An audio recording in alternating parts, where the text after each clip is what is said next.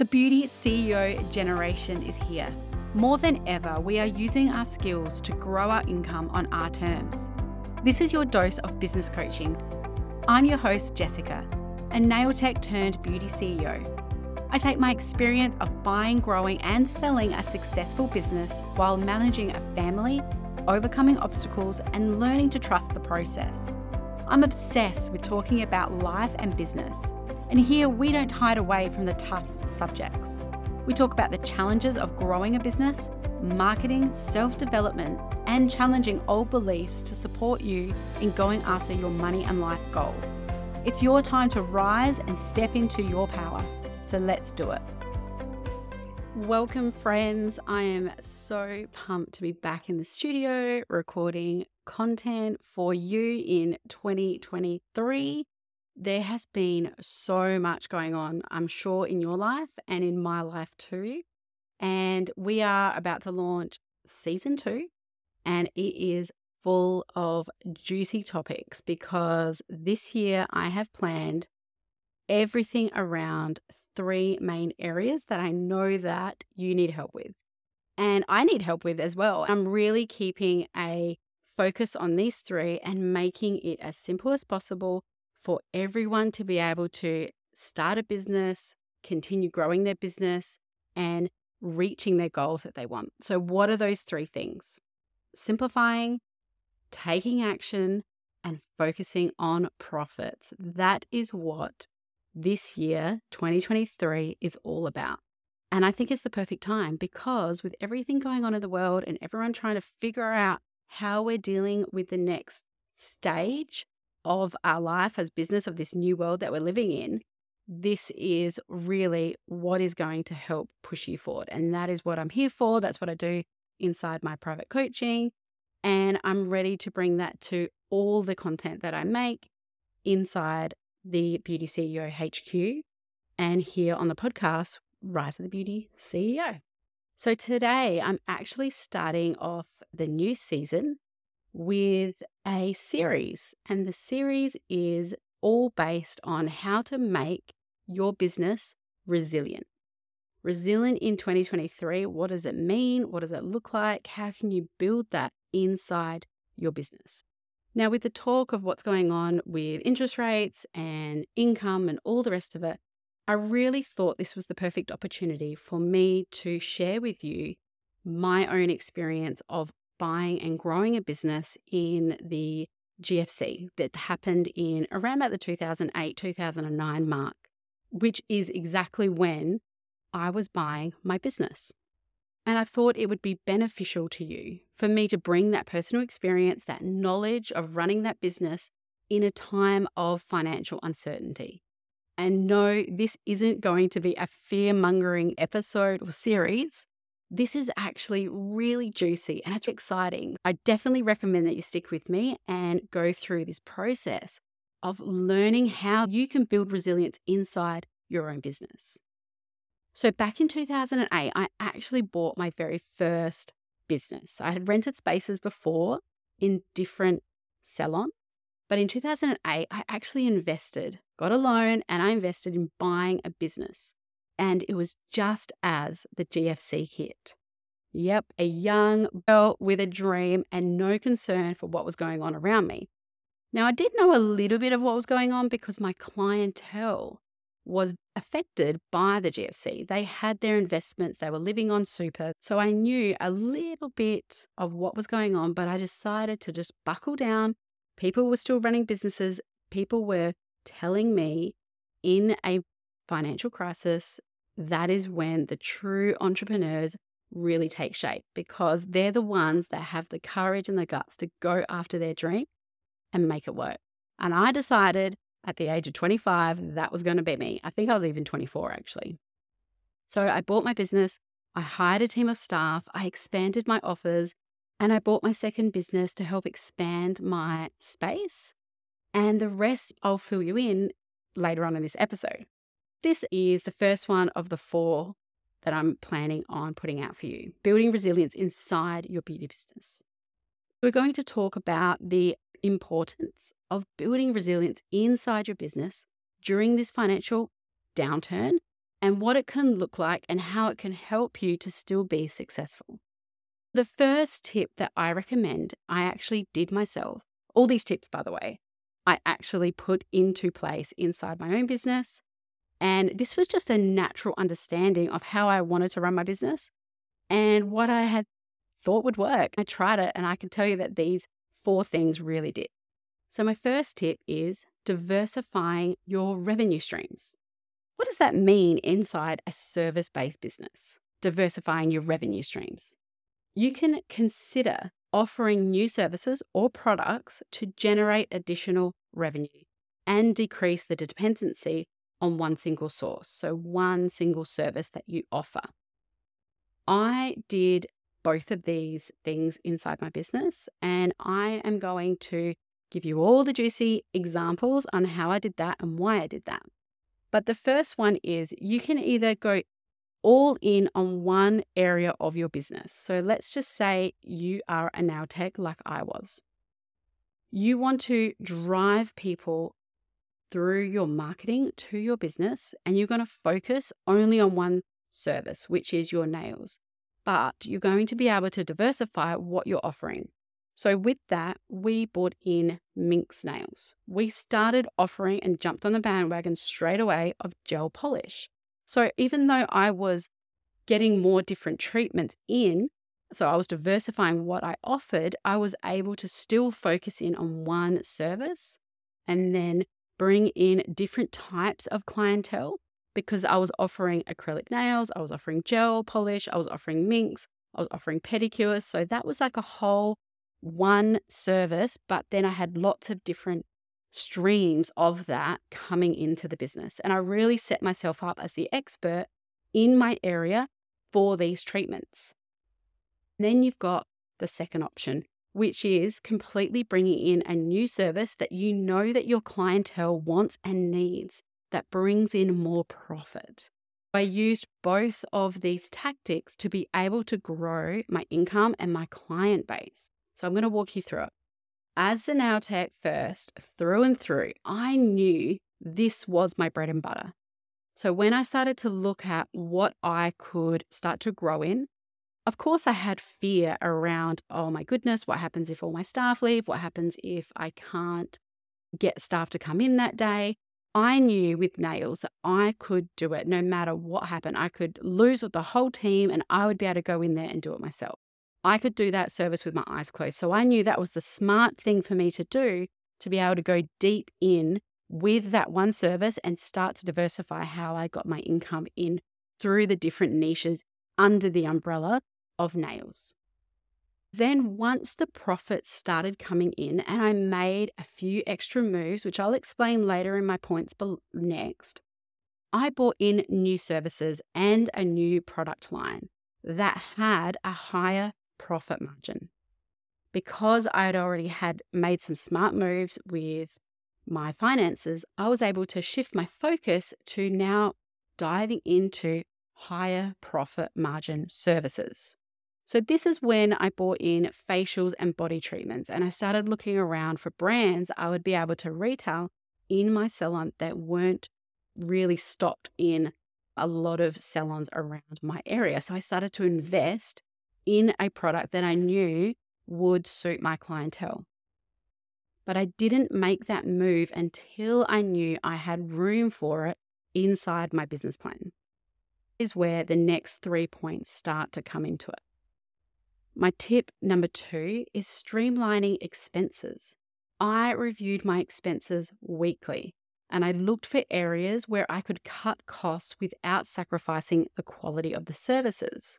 The things I started to look at were my products. Could I buy them cheaper if I bought them in bulk? Where could I go to be able to have easier access to these things, including free postage? Could I go and pick them up? Or did I get a huge discount if I'm buying more than 12? So I started to bulk buy.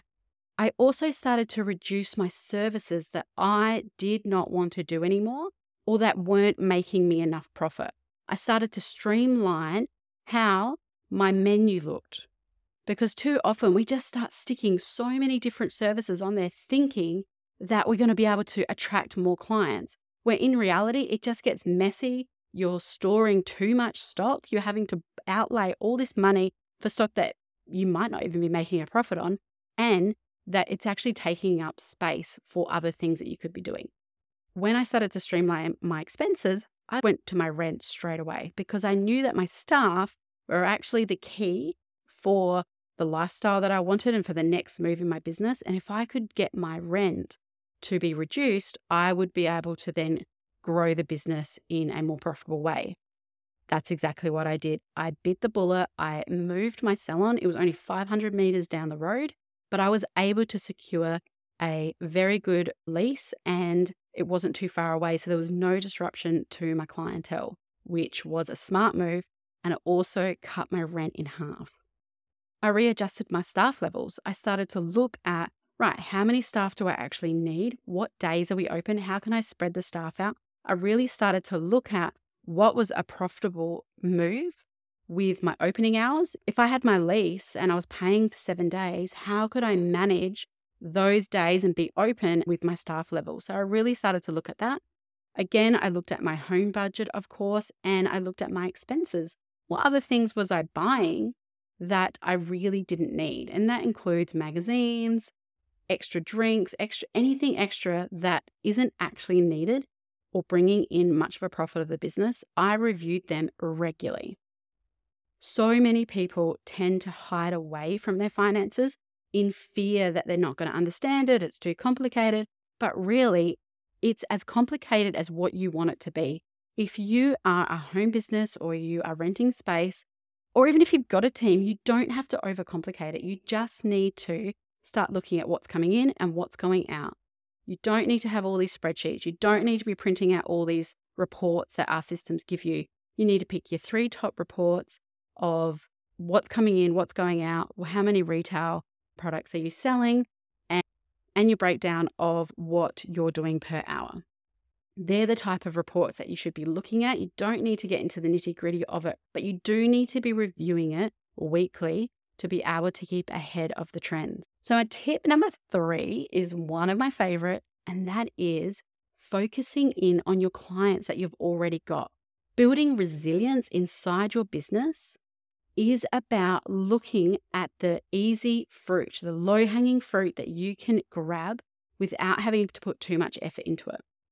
Did you know that the clients that are sitting there in your books in front of you right now are 9 times more likely to buy from you than going out and finding a brand new lead?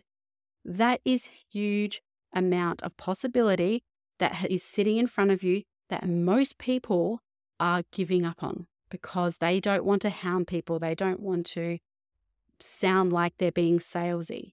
When you start to refocus your thought pattern on being that beauty CEO to understand what your customer wants from you, you can start to focus on your customer retention. Focusing on customer retention. Retaining your existing customers is more cost effective than acquiring new ones. Once I really understood that figure, 9 times more likely to buy from me again, I'd already built up the trust. I already know what these ladies want, and they are willing to give us a go because they like us. So there's that trust factor, that like factor, and they've already spent with us. So all of that hard work has already been done. Offering loyalty programs and exceptional customer service to keep them coming back, of course, is the basic old-fashioned advice. Got to read book before your clients leave the room.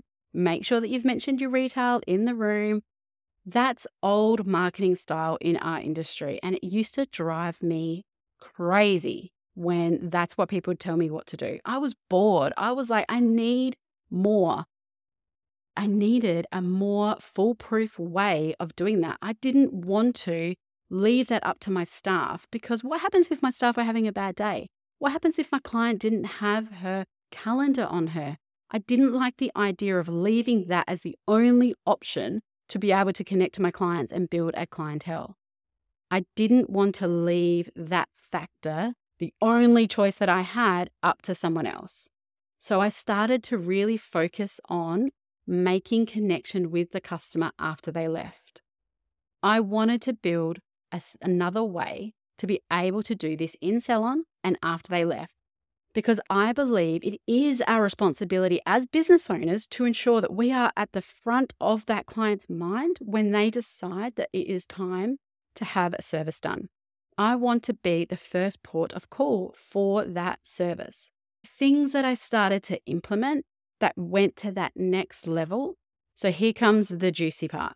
This is what I did to ensure that I had other ways to connect with the clients that I already had. We had welcome kits.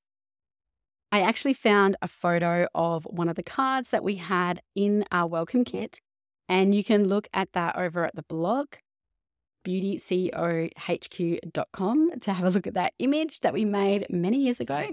But that was a part of the process of inviting them back in, showing them what other services that we had, making them an offer to come back in because they'd already visited us once. The one thing I didn't do in those welcome kits is actually put a referral card in there, like send us your friends, because I believe that we hadn't actually won that client over the first time they had come in. So any sort of new clients that we had, we did not ask them to refer clients to us because I needed to know that they were going to return at least 3 to 4 times to prove that we were offering the services that they wanted and that they were our type of client as well. So we didn't ask new clients to refer people to. I was working on impressing them as my client.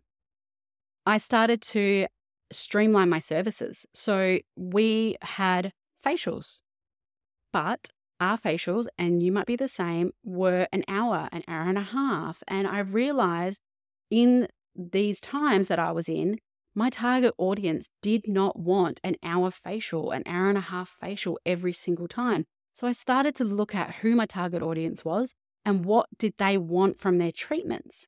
And for my ladies, it was less time, but the same result. So we started to shorten our services, and then we priced them accordingly. And then we made that offer to them saying, hey, this is our maintain facial, or this is our acne facial. So they could have their first hour and a half treatment, but then their review facials were a shorter time because our ladies were busy working. They had lunch dates, they had appointments they had to get to, they had all sorts going on. I knew that they didn't want to stay longer than 45 minutes inside the salon. I made that our services were no longer than 45 minutes. We were email marketing. The first thing that we did in 2008 was start collecting email addresses. I did not know what I was going to do with them, but my husband said to me, this is what we need to do when we buy this business. So that's what we started doing. I didn't start using them straight away, but I did start implementing, as you may have heard in my podcast before, my email marketing strategy. And it wasn't to sell to customers. It was a more detailed strategy on being that beauty business that they would go to and look for. I started to sell packages. I didn't offer loyalty cards. Like I said, I had a point system, but I also started packaging up services and selling it to my customers. So it wasn't every time you come in, you get your 5th one for 10% off. It was buy 5 and get your 10, 15% off. That's how I had locked them in. So the way that we did it was similar to a loyalty card, but instead of them having to have a card on them and lose it when they put it in their bag and forget it when they came and forget to stamp it, I actually had a point system and we sold packages. So clients could get their bonus, their loyalty bonus, by actually paying up front. And what this did was actually lock the client in for their 5 treatments. It gave them their loyalty rewards straight away, and it gave us a cash injection. And it also opened them up to buying retail in each of their treatments that they came. So you can see all these different layers that we added into our business strategy really started to play a part in the longevity of the business. Other little things that we did is I had a promotional monthly calendar that I would cycle through and I would use in my email marketing, in my social posts. We had Facebook groups, we had Instagram, and I had people maintaining that for me. And I had a promotional monthly schedule that I would work with as well. I offered memberships, and all of this ties into my last tip for this episode. And that is starting to diversify the way that we market and going into digital marketing. That is more than just posting a reel on Instagram. So investing in the right form of digital marketing in uncertain times is a really important skill to keep your business viable for potential clients. Utilizing social media, email marketing, and online advertising, or even free online SEO to reach a wider audience and promote your services. We built a website. We started to strategize how people were going to find us and what they were going to learn from us. We had a blog, we had a homepage, we had opt-ins, we had all sorts of things that I was able to, when someone landed on that page, convert them into either booking straight away or connecting with us via email. And that played a huge success in keeping us busy in those quiet times as well. That is how I did it. I got in front of the herd before it became really popular, and it's still not being done. I do research for my private clients. I use special apps and I look at keywords and I look at what people are doing on their websites, and they're still only doing the very basic things. Using digital marketing doesn't mean having to post a reel every single day, stand there and point and laugh and dance, but starting to use social media in a way that is aligned with your business goals and building a real marketing strategy to support those goals. Because I hear too many times that people are exhausted with social media, that it's not working anymore, or that they hate posting on it, or that they just don't know what to post, so they're just doing trending reels all the time. And putting posts up and stories is really great for connection. I love going on stories. You're always going to catch me on a story. I'm in the DMs, I'm talking to people. I love that about social media. That's what I really, really crave when I go on there. I'm looking to connect with people, but only using it as a quick win and not actually having a marketing strategy behind it.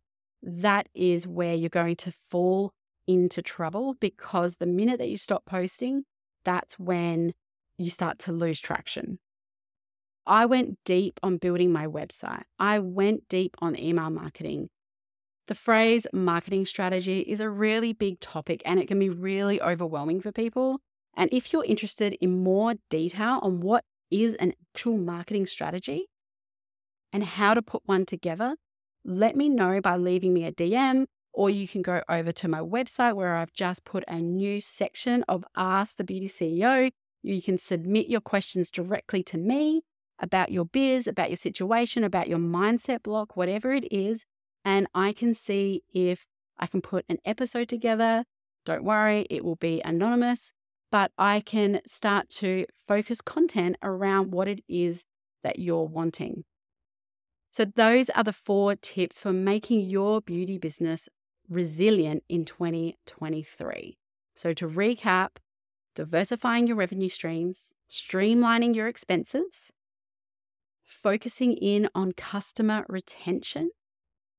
I gave you heaps of tips on how I did that inside my business. And then tip 4 is really coming up with a digital marketing strategy to be able to work on the long-term success of the content and the work that you are putting out. This is what I love to talk about inside my private coaching. This is what I get really excited about talking with my private clients inside my private coaching programs. And that is what I know is going to bring you less overwhelm in your business. It's going to simplify the steps that you have to do weekly inside your business to allow you to focus on the things that you really love doing. So that's it for today. If you want to learn more about becoming your own version of the Beauty CEO, you can find me over at beautyceohq.com or over on Instagram. The link will be below, which is Jessica_Kidner. I'll see you next week. That's it for today's episode. Thank you for listening to the Rise of the Beauty CEO. But I have one more thing.